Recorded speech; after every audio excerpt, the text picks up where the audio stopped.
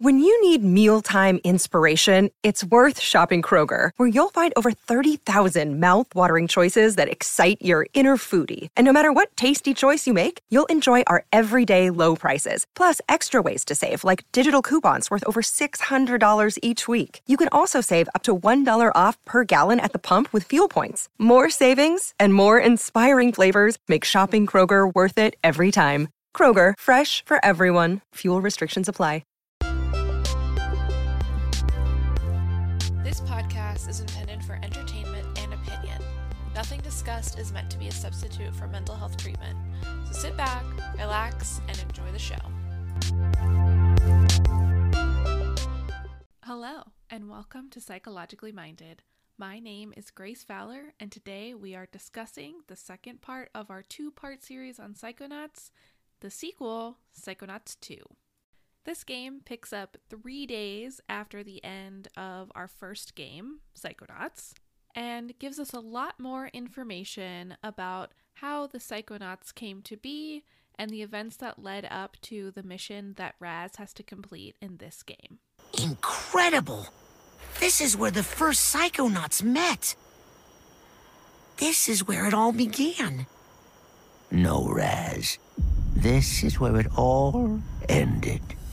This game also has a more star-studded cast in that Jack Black and Elijah Wood voice characters in this game, adding just, a little bit more celebrity. And Jack Black voices a character who is a singer, so he gets to show off some of his chops in the game as well. So like I said, this takes up 3 days after the events of the first game. Even though the sequel was released in 2021, which was like 16 years after the first game came out, so fans of this game had to wait for quite a while.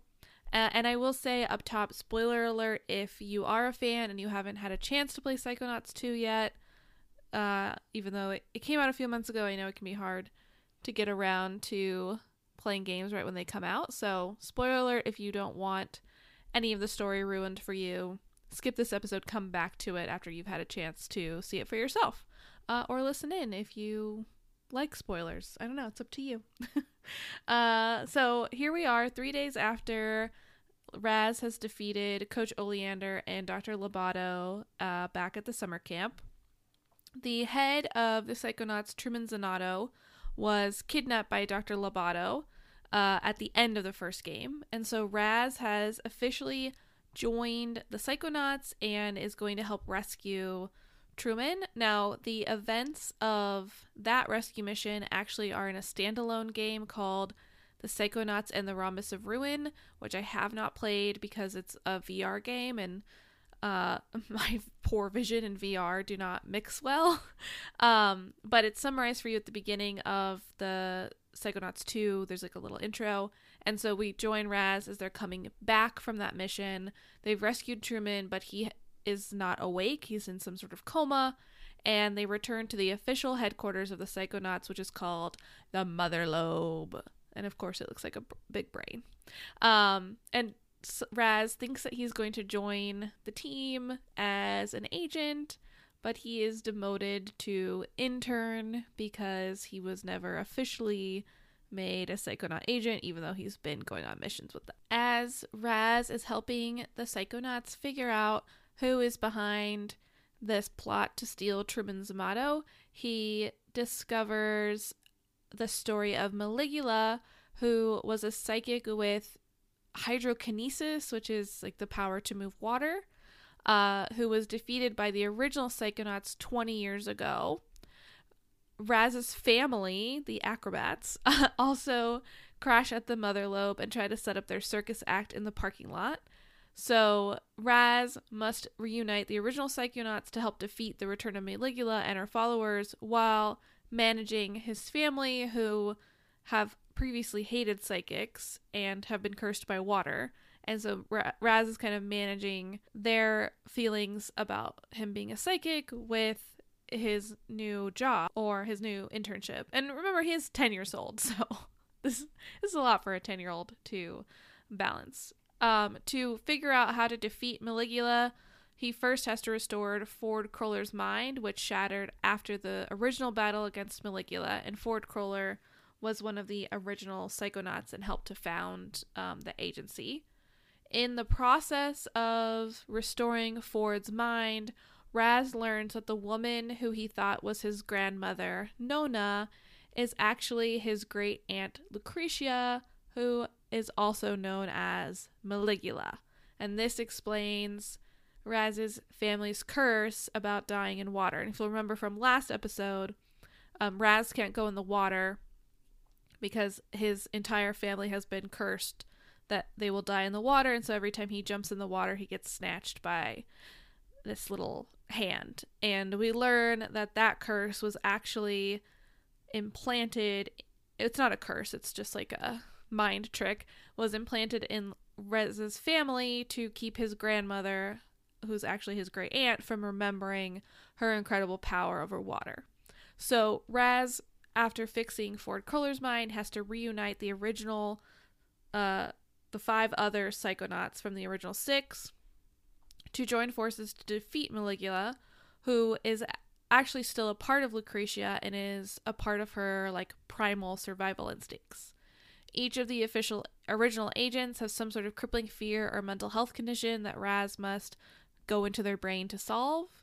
And once they are healed and reunited, Raz enters his great aunt's mind for the final battle against Maligula herself, and he must pull upon his great aunt Lucretia's psychic energy to once and for all seal Maligula away. So, in a nutshell, that is the plot of Psychonauts 2.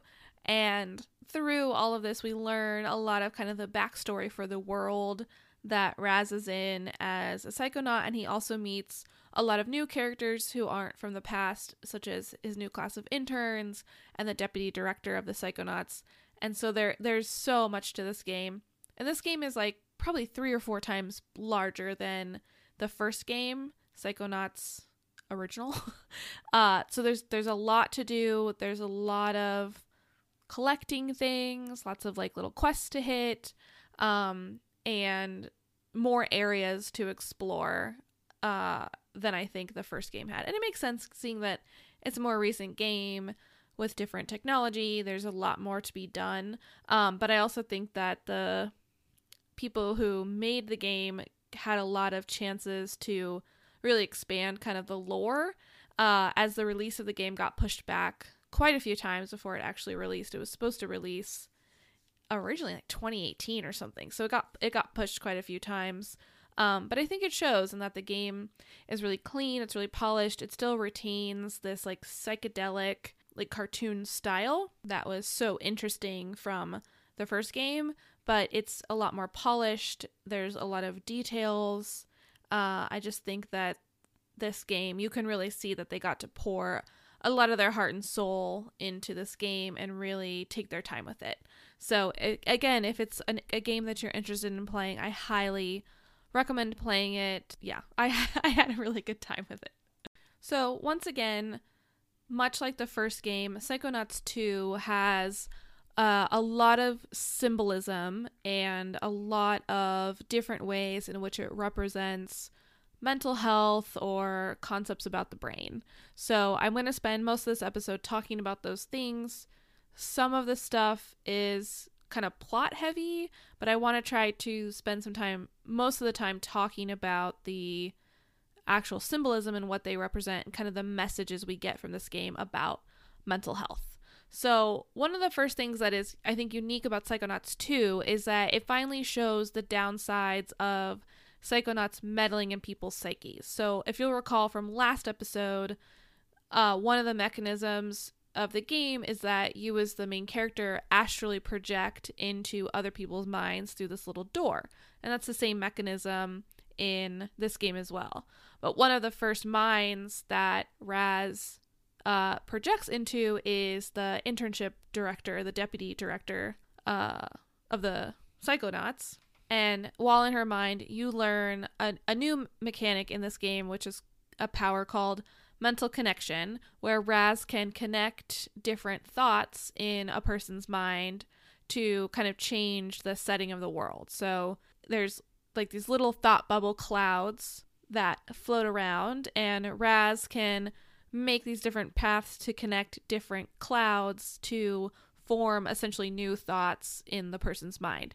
And when he's first learning the skill in this level in the director's mind, every time he connects two new thoughts, she like kind of narrates what the new connection is, so you can see how those thoughts are being joined to create one new thought that she hadn't had before. So Raz goes into her mind in an attempt to convince her that the intern should be allowed to go on the official Psychonauts mission to figure out who is the mole inside of the Mother Lobe, because there has to be someone working on the inside if they were able to kidnap Truman Zanotto, the head agent.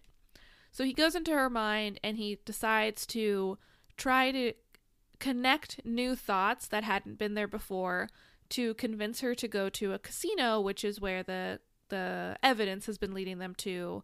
The potential mole could have been located at this like casino. So Raz connects these thoughts, and instead of just convincing her or giving her a new thought that would encourage her to be more lenient to letting the interns go on this mission, he unlocks a latent gambling addiction and sends her in an absolute frenzy to win big at the casino. So she's like not there for the mission, she's there to gamble and win a lot of money to then fund the agency. So that's obviously a bad thing, right? It's that you gave someone a gambling addiction, which is represented by a neon octopus, which I think is really cool that the addiction is represented by this creature that has like these limbs that keep popping up, like these tentacles, that even if you think you've like squashed one side or you think that been able to defeat it, like another one pops up out of nowhere. And we later get a scene with Raz and one of the other agents where the agent is specifically telling Raz, like, we have to be very careful with our job, and that if we go into people's minds, we can do some real damage. And I know this might be a little bit of a stretch because the Psychonauts isn't a real job, but I thought it was interesting as a mental health professional of this being kind of like the conversations that I have had with professors and supervisors, especially at the beginning of my training, where you're talking about the very like vulnerable work it is that you do as a mental health professional, and that you have to be very careful with the power that you hold over someone when they are telling you all of their secrets, all of their issues, like really just opening themselves up to you, and you hold a lot of power and you have a lot of like sway. Your opinion holds a lot of sway for the person that you're working with. And so I was really glad to see this being put in there. And although the work of a therapist is not to physically connect different thought patterns in your head, some of the work that a therapist might do is to help you to shift the way that you think about like a problem or a situation in your life.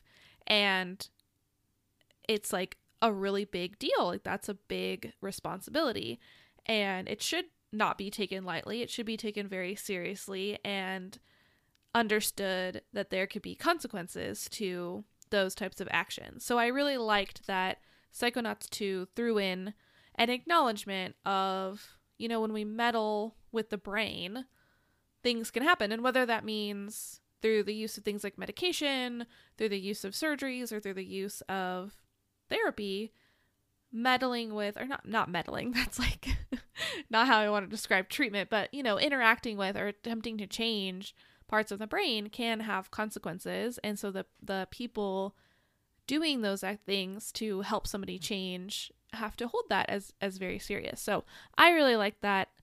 I think it might be a little bit of a stretch, and if you weren't in the mental health field, you might not have gotten that out of that interaction that Raz has with the agent, but that's what I got out of it given my experience. Now, Psychonauts 2 also adds a lot more creatures to that Raz has to fight in the brains, way more than in the first game. And some of them I think are a lot more symbolic than the creatures from the first game. So some examples in Psychonauts 2 are regrets. So regrets are these like flying creatures that carry these really big weights, and they try to drop the weights on you. And so that symbolism of regrets being things that are very heavy, that kind of drag you down and can crush you, I think is communicated in the design for these creatures. There's also creatures called bad ideas, which are like these 4-legged little blue guys that throw these lightning bulbs at you that explode. And I liked that imagery because in our pop culture, we have references to ideas as being light bulbs, right? Like the light bulb going off. It's like, you got a good idea. But these are bad light bulbs in that they immediately explode if you touch them or go near them. So a bad idea can go off like a light bulb, but can also explode like a broken light bulb, which would then have consequences, right? Now you have shattered glass everywhere. So I liked that design for bad ideas as well. There's also monsters called enablers, which they look like drum majors, and they kind of stomp around and cheer, and they prevent other creatures from getting hurt. So this is like a reference to any type of enabling activity or thought that you could have that's just kind of soothing over any like desire to change or desire to maybe not face the consequences. And in the game with enablers, once they have latched onto another creature to protect it, you have to get rid of the enabler first in order to take out the other creature. So it just shows how enabling a thought or even enabling something like a mental health condition can lead to you not being able to work with it or get it to reduce in its potency. There's also a representation of panic attacks. These are monsters that move super fast. They're like multicolored and kind of blinking, and they can't be attacked until they are slowed down with a like time-stopping psychic power. There's doubts, which are these kind of sludgy creatures that slow you down and leave this goop everywhere. And I liked that doubts and regrets were both in the game, but very different. Regrets are like these flighty creatures that, they do carry a lot of weight, but they kind of flit all over the place. Whereas doubts are sticky and kind of prevent you from moving forward. So, because you can have a doubt before you've done something that you might regret later, right? Like you can doubt your ability to get a new job, doubt your ability to start a new relationship, and that slows you down from actually taking those chances, right? And then a regret usually comes after something has happened. So maybe you regret that you didn't apply for that new job, or regret that you did break up with your partner before you had worked on your relationship, or, whatever it is. It's always something that comes after. And so doubts and regrets, although I think often can be related or maybe sometimes even used interchangeably, I like that the game separated them out and made them very opposite in their design. And that one is, although carrying weights, flitting around in wings, and the other one is very sticky, low to the ground, slowing the character down.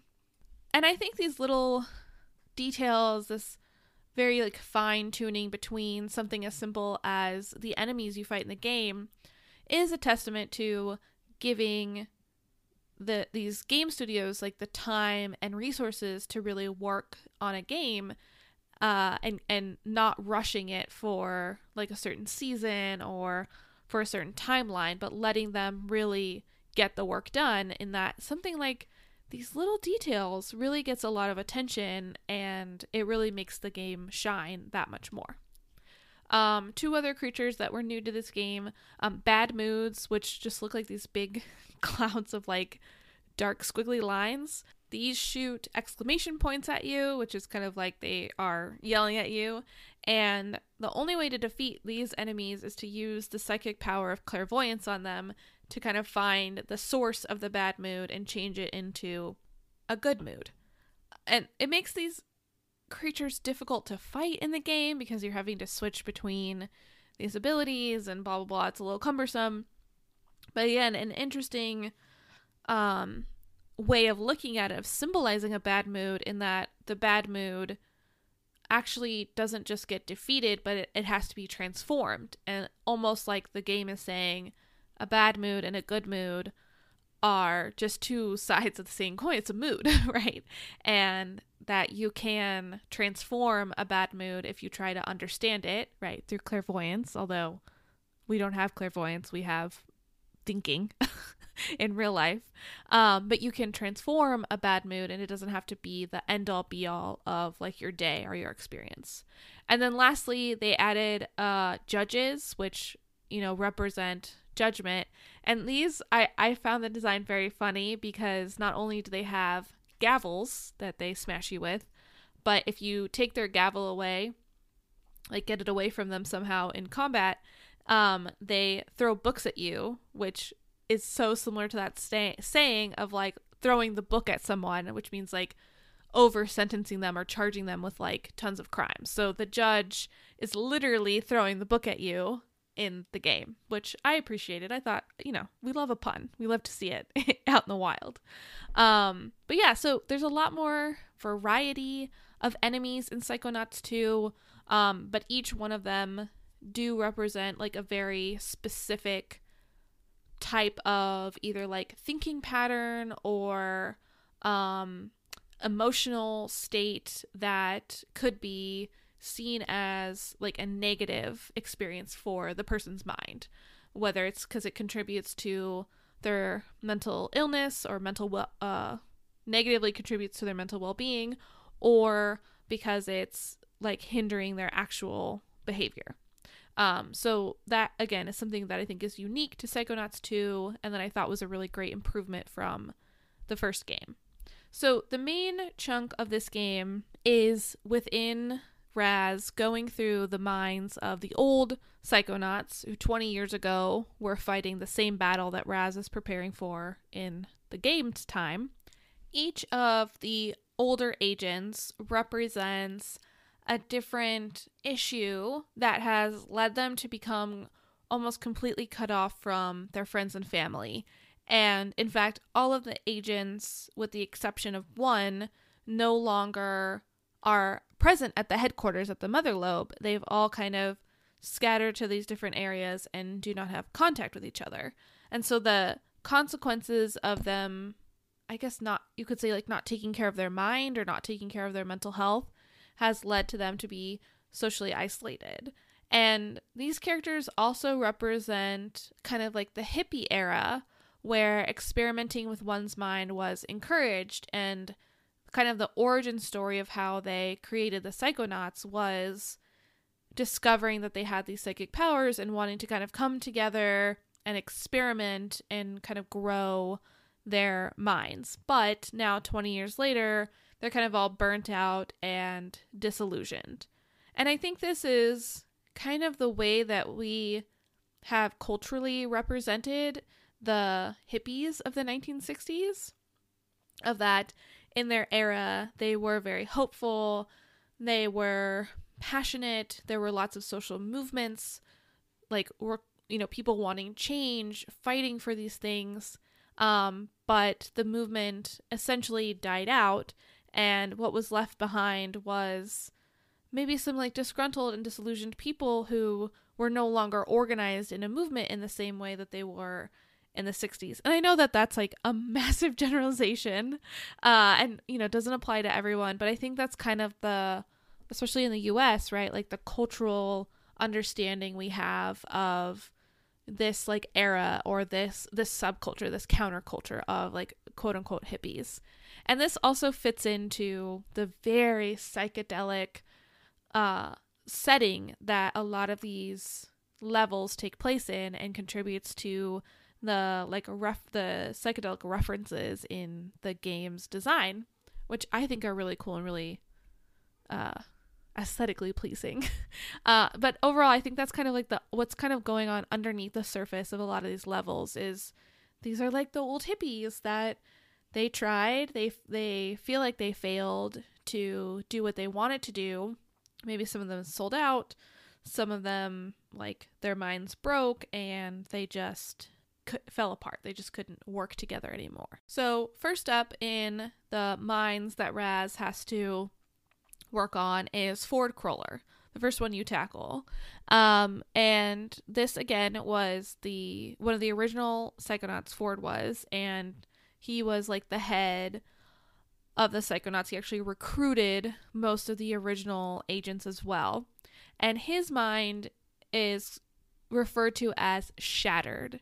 And it's represented as a mirror, and the pieces, it's like a hand mirror, and the pieces of glass have broken and fallen out of the mirror. And what this really represents is disassociation.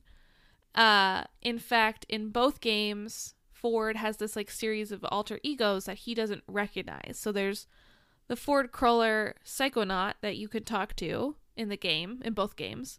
And then there's like Ford the Ranger, Ford the Chef, the Janitor, the Mailman, bowling alley attendant, the barber.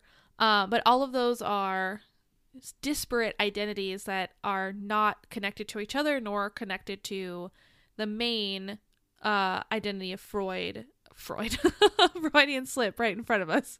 The main identity of Ford, the agent. Now, in the game, we're told that Ford's disassociation and his shattered identities are purposeful in that he used his psychic powers to shatter his mind after hiding Lucretia in the aftermath of the battle with Maligula. So he did it to himself in order to protect this secret he has that he didn't actually kill Maligula, but rather hid her away in Raz's family. So and this is where I think the metaphor kind of falls apart in a way, in that it was like a conscious, purposeful decision. Because what I think that Ford represents is essentially what we would call DID, dissociative identity disorder, which I talked a little bit more about in the 3 Faces of Eve episode, which was a few weeks ago. But this idea that there are fractured, separate alter egos or separate identities that are not connected to each other is kind of the crux of the understanding of DID, or what was used to be called multiple personality disorder. And so this idea that there could be parts of you that inhabit your body, but you are not aware that they are there, and they are responsible for maybe different aspects of your personality or managing your responses to different traumas. And Ford, his like shattering of his mind is in relationship to a trauma. So it is in the way protective, but he was like consciously choosing to shatter his mind. And the reality is that for people who disassociate or experience DID, it's not a conscious choice that like your awareness makes. It's kind of a survival choice that your brain kind of makes without your consent. Your brain is disassociating, is pulling your conscious awareness away from an event that is too painful to integrate into your experience, and either having you completely forget it or having a different aspect, an alter ego, if you will, kind of take over and be in the driver's seat for a little bit while you figure out how to manage the trauma. So that's where the difference is, in that Ford was making a conscious choice, and people who experience disassociation are not making a conscious choice, and they don't have necessarily control over their disassociation. But it is a defense mechanism, and a powerful one, because you don't remember that it happened and you don't have control over it. It kind of takes over. And so I think that Ford's experience of having all these aspects of himself in the game that are separate from each other and he does not remember them is a powerful example of what dissociation can look like, but it is important to understand that it's not purposeful in the way that Ford does in the game. Obviously, he has psychic powers that make it a little different. And Raz has to go into all these different aspects of Ford and find the shards of his mind and place them back into the mirror. So the integration of the identities is represented in putting together the pieces in the hand mirror that represent original Ford Cruller's like complete mind. And the game tells us that it is necessary for Raz to do this because Ford is the only one who has the memory of who Lucretia is and what actually happened after the battle with Maligula, that he had shattered his memories to protect Lucretia, who he was in love with at the time, and that Raz won't be able to kind of go on and complete the game or complete his mission without the information that Ford and Ford alone has in his mind.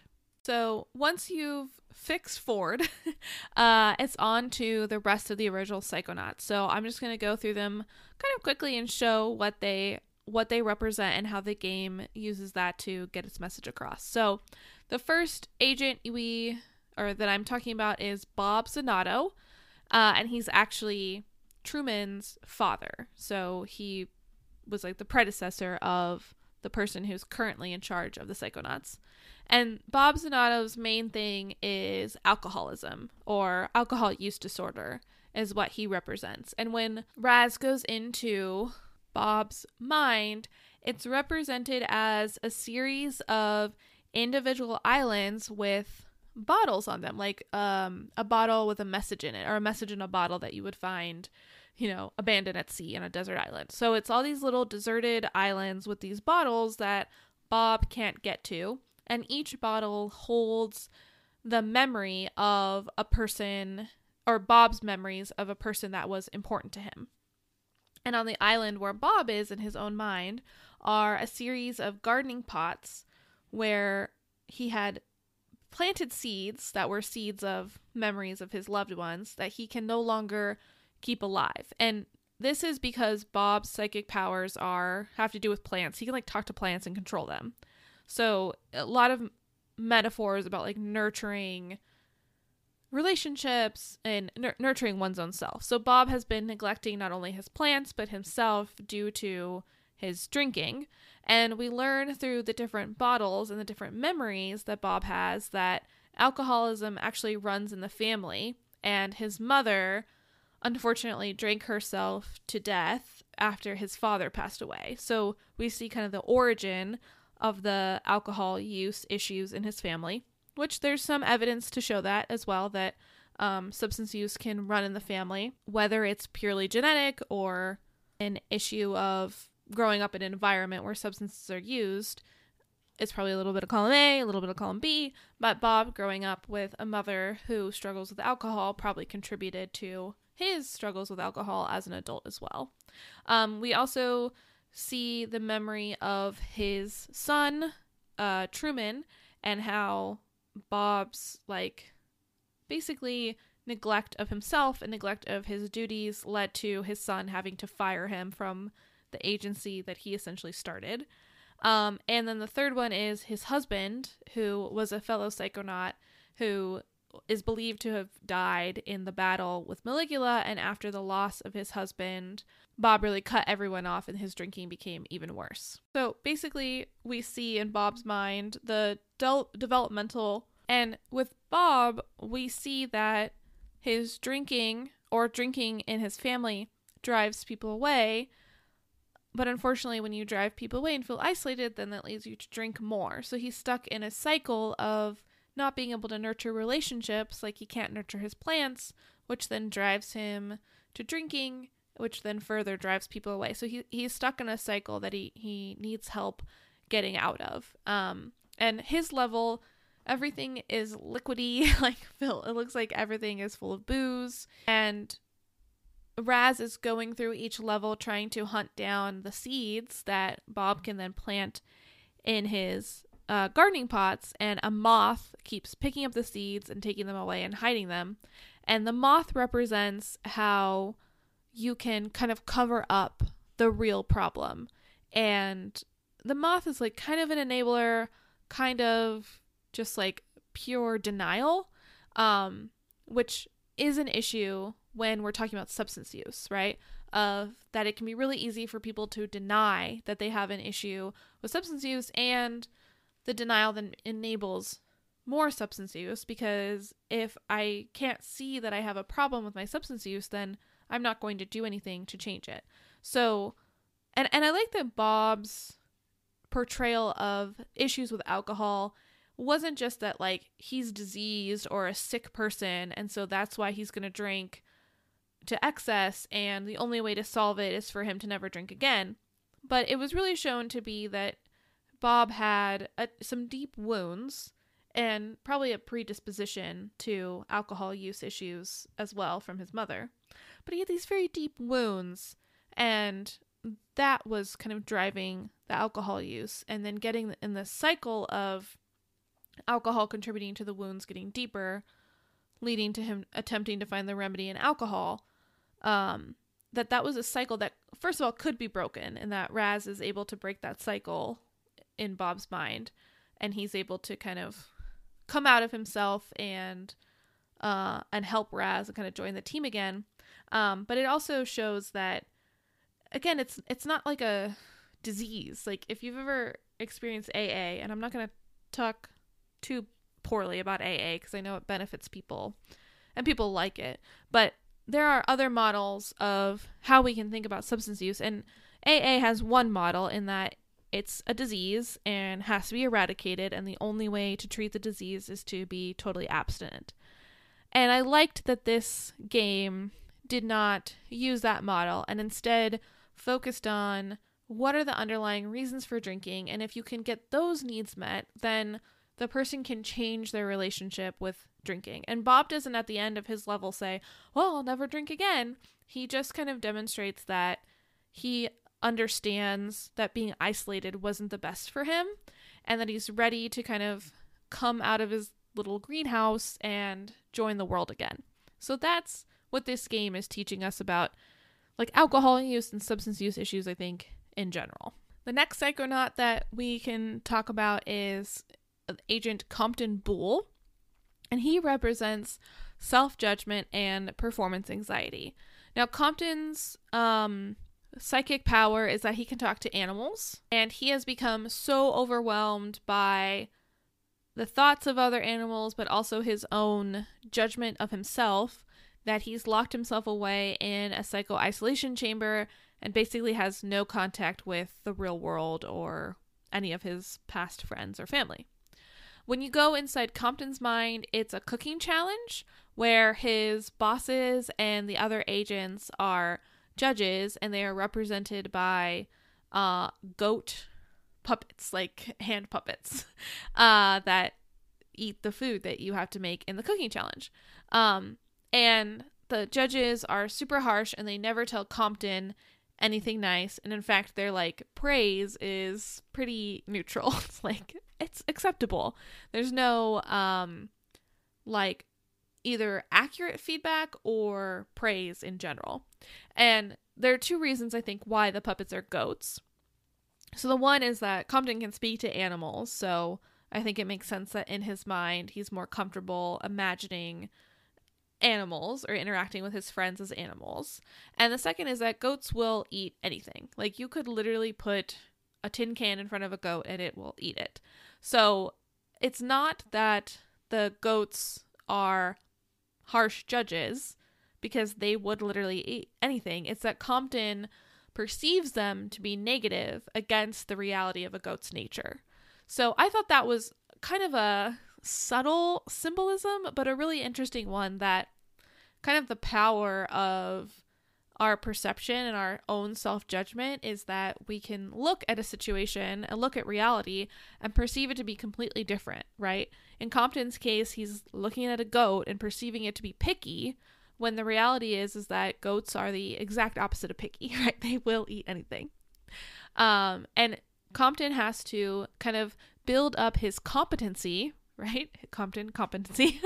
And slowly, as Raz helps him to win challenges, he's able to do it on his own and be able to kind of hold not only critical feedback, but not perceive everything to be as negative. And so after resolving his performance anxiety and self-judgment, Compton feels able to once again engage with the world by coming out of the psycho-isolation chamber. And I did like this concept. This level is really hard because it's also timed, and you are like running around, and there's like knives and steam and yelling happening everywhere on the level. But I liked how it was represented to be, first of all, very overwhelming, but also what it is like to be inside the mind of someone who is very critical of themselves, in that every comment about anything that Compton did from the puppets in his mind before Raz wins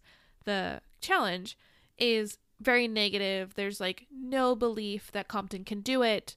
And you can see how if you've lived like that for 20 years with inside your own mind, it's this harsh, this negative, you can see how someone would lock themselves in an isolation chamber and never come out. And so one thing that is cool about this game is because there's that big time gap from when the original Psychonauts fought Maligula to when Raz is fighting her, you get to kind of compare how things have changed for these characters within the game, within the story of the game. So imagining that for 20 years, Compton has been this harsh on himself, you can see how that would have consequences for how he lives his life. And as a good reminder for those of us who maybe don't struggle with anxiety or depression as long-term or as chronically, it can be a good reminder that for some people who have chronically struggled with mental health issues over many years, it's not as simple as snap out of it, right? There are a lot of patterns, of thought patterns, of ways of speaking to yourself, of self-talk that have built up for somebody that, yeah, one dose of an antidepressant or one walk around the block isn't going to snap someone, quote unquote, snap them out of their depression or their anxiety or whatever it is that they're going through. And so these characters all represent how if we've been kind of stuck in one pattern for 20 years, even 5, 10, 15 years, it's going to really ingrain itself. And sometimes you need an outside perspective, like a 10-year-old boy leaping into your brain, to help you kind of change up the way that you're thinking and get some fresh eyes on your perspective. So I think that ties very neatly into the calls to action I've given in the past about going to therapy, getting help, right? Reaching out to somebody who has a different perspective, especially if you've been struggling with something for a very long time and it feels like it'll never change because you've been battling it by yourself for so long. And that's something that's really sweet about the game, having Raz like go into people's minds, and alongside kind of their internal representation of themselves, he's helping them to kind of take back control of their own mind. So all that to say, another call to action to go to therapy or reach out to someone. There's resources on the website as always if you need a place to start. Okay, so that's Compton. Another agent that we deal with is Helmut Fullbear. So this is the character that's voiced by Jack Black, and he represents sensory deprivation, which I thought was a super interesting concept to show in a video game. And the reason why he represents sensory deprivation is that his brain is actually not in his body and has not been for 20 years. So since the fight with Maligula, Helmut sneezed his brain out and it managed to be salvaged and stored away by Ford, but after he shattered his memory, he couldn't remember where Helmut's brain was, so it's been sitting in a lab in the mother lobe for 20 years. So a brain without a body does not receive sensory input. And I thought this was such an interesting part of the story in that this is true, that the brain itself has no receptors for sensory input. That the brain doesn't have like nerve feelings on the end of it. It has to be connected to the body, to the nervous system, the spinal cord, all that stuff to receive sensory input. So a brain in a jar, while it could still technically be alive and conscious, cannot receive sensory input. So Helmut for 20 years has been living without sensation, and Raz finds his brain, places it into the body of another character who does not have a brain, and that's a spoiler that I won't give away whose that body is. But once they put his brain into this body, he begins to receive sensory input like crazy, like all at once after 20 years of nothing. And Helmut is the brain in which we first experience panic attacks because he's so overwhelmed with sensory input that he's having a panic attack. And I loved this mechanism. I thought this was such a cute and informative part of the brain for multiple reasons. One is that sensory deprivation, I think, is not something that you see a lot in video games or media in general. And so it was an interesting idea to think about, like, what would it be like to be a brain that is aware of its own existence but has no sensory input for a very long time, and then to be flooded with it. And the second is that this is actually like a quite distilled look at how panic attacks can start, in that panic attacks often are triggered by sensory information and a feeling of being overwhelmed by the senses. Whether it's information you're getting from your own body, like your heart rate going up, your breathing shortening, or information you're getting from the environment, like smells, sights, like tactile sensations. This like overwhelmingness can lead to a panic attack. And the only way for Raz to successfully fight a panic attack is to use a psychic technique where he slows down time. And this is so similar to like how we actually can treat panic attacks. Now, we don't obviously have psychic powers to stop time, but a lot of the techniques that you might learn from a mental health professional about dealing with panic attacks are all about slowing down the amount of sensory information that the person is receiving. So you may learn something like a grounding technique where you're asked to just focus on what is in the room with you right now. Like, look around for 5 things you can see. What are 4 things you can hear? 3 things you can smell. 2 things you can touch. And 1 thing, whatever the last sense is. I just totally forgot. But focusing in on what is limited sensory information that's right in front of you, rather than getting sucked into all of the sensory information at the same time and the cognitive part of a panic attack where you're thinking about the future, you're thinking about all these things at the same time, your mind feels very overwhelmed. It's all about how can you slow down all these processes, ground yourself into the current moment. We're here right now. This is what's going on around us, and we're safe. So I absolutely loved it when the panic attack showed up and we learned how Raz has to fight them with this power of slowing down time. So Helmut, we calm him down, defeat his panic attack, and we get to go into the rest of his mind. We realize his kind of core consciousness has been locked away in a vault separate from all of his memories all of his memories. And once we come out of the vault and we see his true mind, it's this vibrant, colorful, psychedelic concert called the Sensorium, which is essentially like Woodstock. So that very like 60s concert, like campground vibe, but everything is like neon colors. And it's called the Sensorium because it's all about the 5 senses and you helping Helmut to integrate all of his senses: vision, taste, touch, hearing, and smell. And we have to reunite the senses so that the band can be reunited. But each of the senses that you encounter in the brain are actually representations of Helmut's friends, of the Psychonauts. So, for example, vision is very clearly Ford.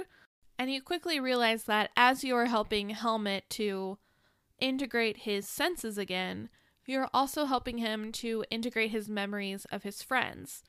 And he has held this idea for the last 20 years that his friends abandoned him and left him at the bottom of this frozen lake, when the reality is that they do care for him and they haven't abandoned him. They just don't know that he's there because of all the events that have happened, but that they do really love him and they care about him. And so we're not only integrating his senses so that he can inhabit a physical body again, but integrating his memories and his remembrances of his friends so that he can have a more whole idea of his relationships to them. And he, inhabiting this body that isn't his, does get to kind of start to reunite with these friends as Raz helps them to put their minds together again. So I like Helmut's character. It's also really fun that he's voiced by Jack Black because he gets to sing a song at the Sensorium after you reunite all the senses. But he has a very positive outlook, which is kind of nice because a lot of the characters are very like pessimistic, especially at the beginning of the game. And Helmut is just kind of this like vivacious, like positive guy. He's having a good time. And I loved the aesthetics of his level. It was just so beautiful. Okay, another agent that we have to help with their brain is Cassiopeia, and she represents archetypes and identity diffusion. So in a way, similar to Ford's brain in that we are dealing with like these different identities representing different aspects. But Cassie's mind, her archetypes are not unbeknownst to each other. Like they know of the existence of each other and they are conscious choices. So Cassie represents kind of the way in which we have different elements of ourselves that at certain points of our lives need to come to the forefront and at certain points of our lives need to not come to the forefront. But Cassie, before Raz helps her, is stuck in this place where her archetypes are not able to work together and she doesn't have a unified idea of herself. So when you enter her mind, it looks like a library and it's being taken over by her librarian archetype, who's very stern and doesn't want any of the other archetypes to be involved. And the librarian archetype essentially says, like, these other archetypes got us into trouble. I'm the only one who can keep us safe. So she, like, banishes the other archetypes. And archetypes in this level are represented by, like, essentially like paper cutouts of the person. And so Raz gets to have an archetype of himself that's a little paper guy. But them being these paper drawings kind of represents that an archetype on its own can be quite flimsy, but when you stack them together, they become very strong. So there are 3 archetypes of Cassie that the librarian archetype has banished, and that's the teacher, the counterfeiter, and the writer. And all 3 of these archetypes represent different, well, actually all 4, the librarian included, represent different points of Cassie's life where she's had to rely on the skills or the kind of orientation of those archetypes. So the counterfeiter came to be when Cassie was like first on her own and she needed a job. She ended up working for a counterfeiter and she had to maybe do some criminal activity that she didn't approve of. She had to be kind of cutthroat. So the counterfeiter is like the more aggressive archetype. The writer is the archetype they needed when they needed to make money, when Cassie needed a job. And so she wrote a book, and that is the more like assertive, ambitious archetype. Whereas the teacher is represents Cassie's love for teaching people and is a little more gentle and wants to impart wisdom. And then the librarian is the archetype that keeps order and essentially kept Cassie from falling apart for 20 years. So all 4 of those actually need to be reintegrated into the 3D version of who Cassie is. She's not a 2-dimensional archetype of a teacher. She is a 3D representation of an entire woman. And all of those archetypes are part of herself. Now, this is probably the most Jungian level because we are quite literally dealing with archetypes. But I really like the idea that the game implanted in that it's not wrong that the librarian archetype developed. The part that has gone awry in Cassie's mind is that only one archetype has the forefront, has the control, when true functioning would be if all of the archetypes work together. And I like that this is differentiated from the shattered identities of Freud in that Cassie is very aware of these different parts of herself and does know when each part served her well in the past. The trouble she is having is that she is so afraid of the world after her fight with Maligula that the librarian archetype is the only one she can have at the forefront because she's so afraid. And the librarian is all about control and managing and keeping everything quiet, right? Shh, like a librarian. And so for Cassie, what represents like moving forward and being more healthy is understanding that yes, the world is scary and sometimes you do need that part of yourself who keeps things in control and keep things in line. But you can't live in that place forever and you have to call upon other parts of yourself to live a full life. So Cassie's story, I think, is really about acceptance, accepting all these parts of yourself and understanding when they're serving you and when they're not serving you well. So that kind of wraps up Cassie's story. Now, the last agent is Otto Mentalis, who you actually don't go into his mind, and he appears to have no issues. He's the technology guy. So in the game, he gives you little gadgets. He also is behind the kind of shop and upgrade mechanism of the game. And in fact, during the battle against Maligula, he used gadgets and not his own psychic power. And so that's probably why there's no damage to his mind, as he used gadgets. He relies on technology a lot. Now, to be fair, Otto may be a little too on the technology side and seems to view people as brains in jars that can be experimented upon. And he doesn't necessarily have a lot of compassion or understanding for what the other agents have gone through. And he's the only one who didn't leave the mother lobe. He's still out in his lab doing things for the other agents and working quite closely with them. So, yes, he may be the most well-adjusted, but he also probably has a lot of issues. And if we went into his brain, we might not like what we see there based on his kind of cold nature. So that's all leading up to our final battle, which will be inside the mind of Lucretia Mux, aka Nona, aka Maligula. Now, she represents essentially what I call survival instincts, or the amygdala gone wrong, and PTSD. And so when Raz first enters Lucretia's mind before Maligula has been activated, what he sees are false memories that were implanted in her mind by Ford after the battle to end Maligula. And her implanted memories are kind of simplistic and shallow, and they're all about Raz's family, because she was supposed to be integrated into his family so that she would forget her past as Maligula.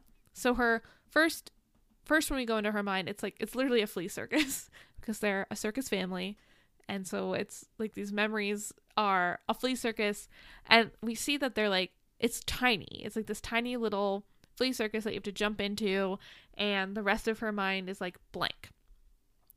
And I thought this was interesting, this idea of implanting memories into somebody's mind. Can you not? Kind of made me think about the satanic panic stuff. And then I was like, you know what, Grace, that's probably too much for this episode, seeing as how big your script is. So we won't talk about implanting memories, and we'll maybe save that for a different episode. But that's what it made me think of, is this idea of can people implant memories into other people? And again, I'll save that research for another episode in the future. And one of the reasons why Ford had to implant these false memories is that when Lucretia was kind of at her peak of Maligula's power, she had flooded her country, flooded a group of protesters where her sister was protesting, and she drowned and killed her sister, who is Raz's true grandmother. And so Ford had to put these memories into her mind to make her think that she was Raz's grandmother, so that she wouldn't remember the reality of killing her sister, because that painful memory would trigger horrible things and maybe make her back into Maligula. So after Raz makes his way through the flea circus, he's finally able to go to the next level of Lucretia's mind, where he finds that Maligula has been locked away behind a dam, which makes sense because she's a water psychic. But the dam is built out of essentially emotional baggage. And if you'll remember from last episode, this was a mechanism in the game where you had to help in every mind there was emotional baggage to sort out. That's still a mechanism in Psychonauts 2, and so I think it's interesting that this dam is built out of this baggage, in that I think sometimes we use our emotional baggage as defenses like that and attempt to kind of cover up things we don't want to think about with emotional or painful memories. The problem is that you can't use emotional damage to hold, or emotional baggage to hold back even bigger emotional baggage, because essentially and eventually the whole thing will come tumbling down. And that's what happens in Lucretia's mind, is that Maligula is not contained well enough behind this dam, and she breaks out. And so what Raz has to do, his kind of final mission, is to banish Maligula to a pit that would put her behind or beneath Lucretia's conscious awareness. So the game spends some time in these levels explaining essentially what Maligula is. And while they call it like a primal part of her mind, I conceptualize that as your reptilian brain. So if you've ever heard of the like triune theory of the brain, it's that there's 3 layers to the human brain. The bottom layer is the reptilian brain, so basically what we have in common with lizards. Then on top of that is the monkey brain, so what we have in common with monkeys. And then the top 3rd layer is the human brain, which is what makes our brain unique. And the lizard brain, the bottom chunk, is responsible for a lot of our most basic functions. So the lizard brain keeps your lungs breathing, keeps your heart beating, and is responsible for a lot of very basic survival stuff. So if you've ever put your hand on the stove when it was hot and your hand jerks back before you realize that it's hot and you think to yourself, ouch, that hurt, your reptilian brain is involved in part of that initial reflex. It registers threats before your conscious brain has, because it's at the bottom, and it's plugged in directly to the spinal cord, so it's getting the sensory information first.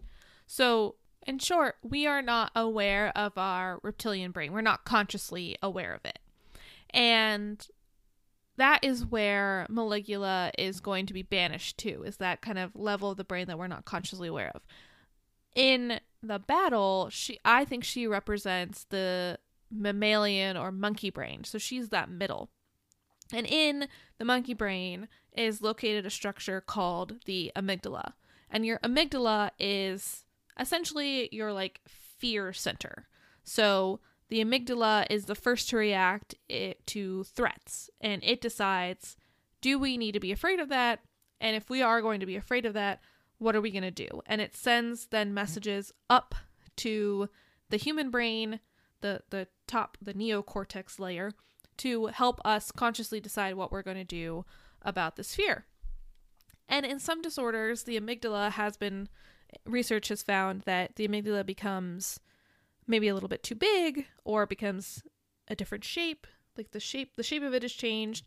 And that means that the person's amygdala is maybe overactive and might be firing off more often than it should be. And this happens in PTSD. And I could go into the specifics of PTSD, which I'm not going to because we're already at an hour.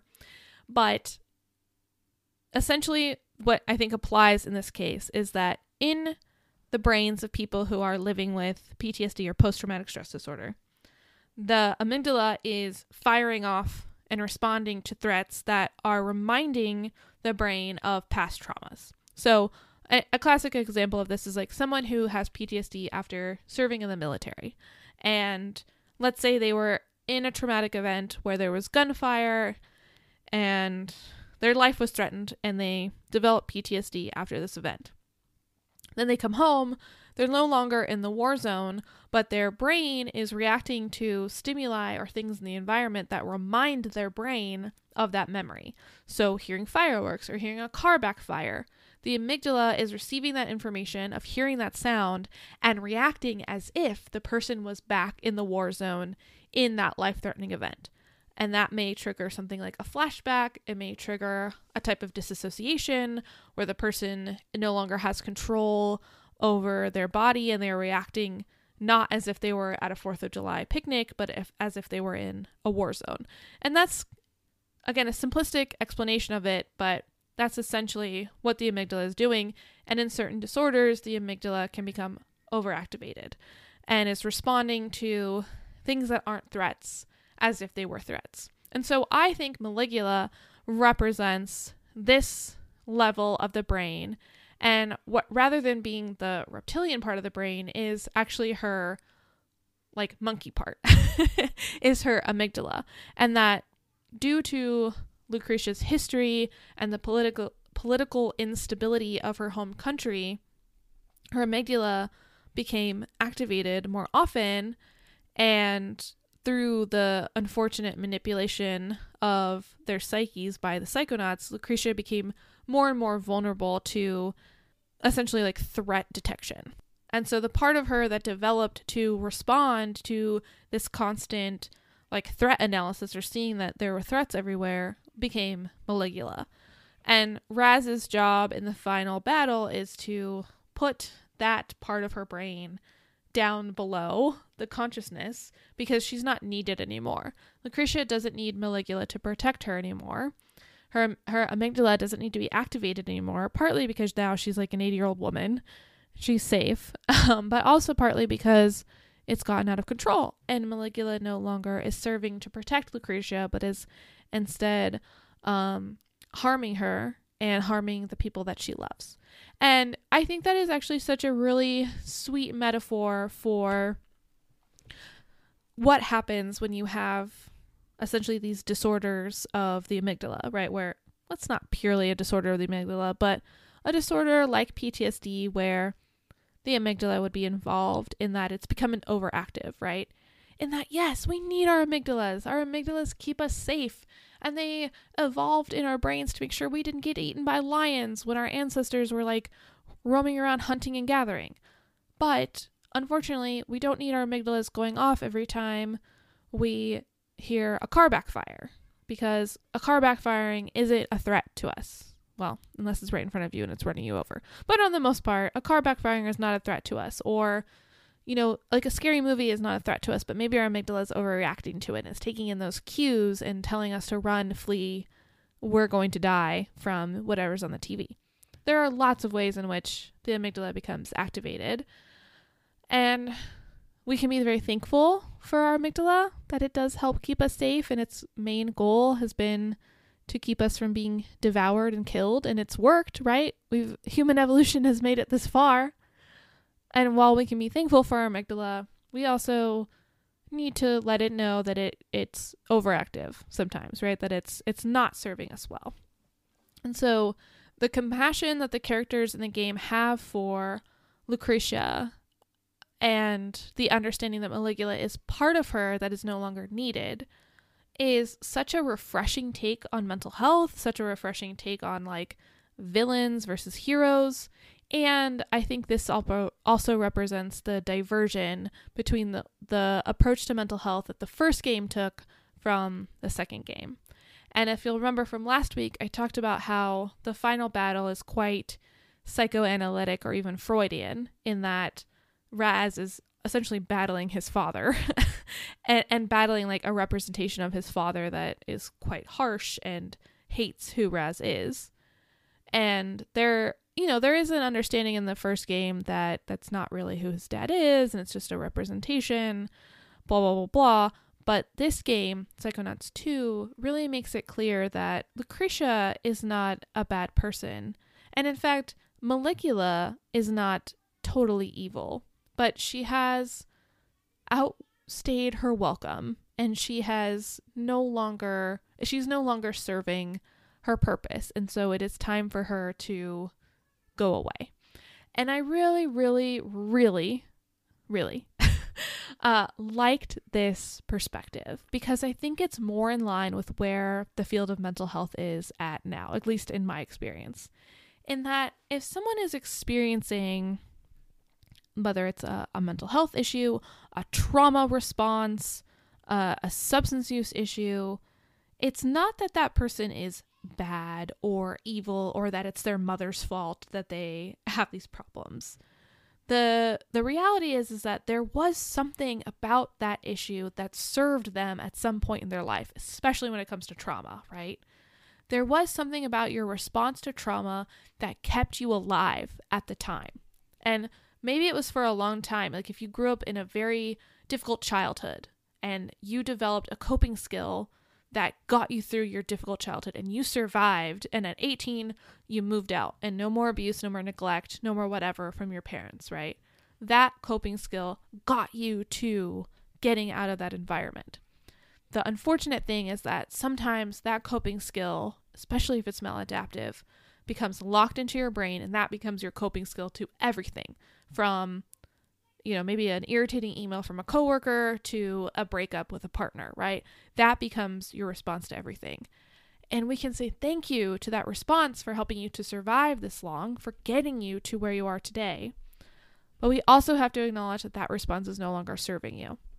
And what can we do to change the way that you respond to things so that you don't have to go back to that place of your trauma response.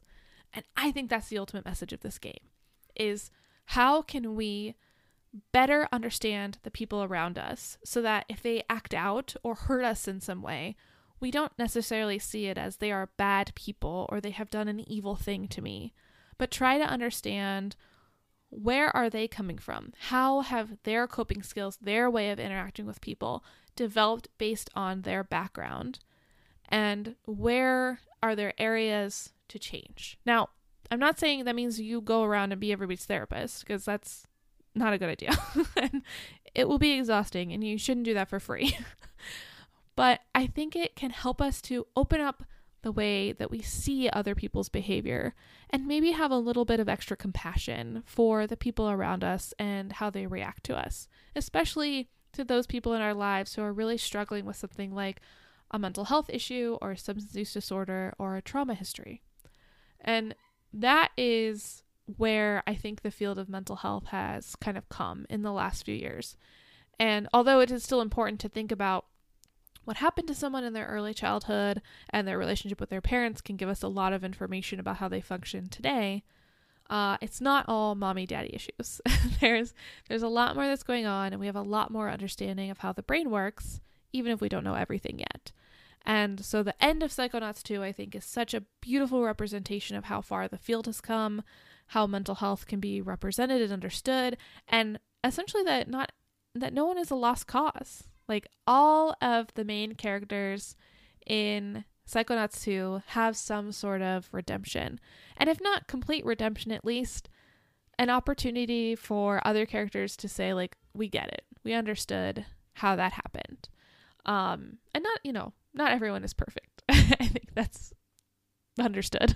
But yeah, that is Psychonauts 2. That wraps up the 2 parts I wanted to do on this game series. I really, really, really love this series. Not only does it have a lot of cool symbolism and things to learn, but it's also really funny. It has a really unique art style. I think it's just really neat to look at. And there's so much to do. They're both like pretty big games, particularly the second one. So if you've got a couple of weekends that you want to fill, I highly recommend playing Psychonauts and Psychonauts 2. They're both available now. And with that, I just want to say thank you for making it to the end of the episode with me once again. And I'll see you in the next one. Bye-bye. To see the sources and resources mentioned in the episode, visit psychologicallymindedpod.com or click the link in the show notes. To contact me with any questions or comments about this topic or upcoming episodes, email me at psychmindedpod@gmail.com. Please rate and review on Apple Podcasts and subscribe wherever you listen to podcasts. Thank you, and see you in the next episode.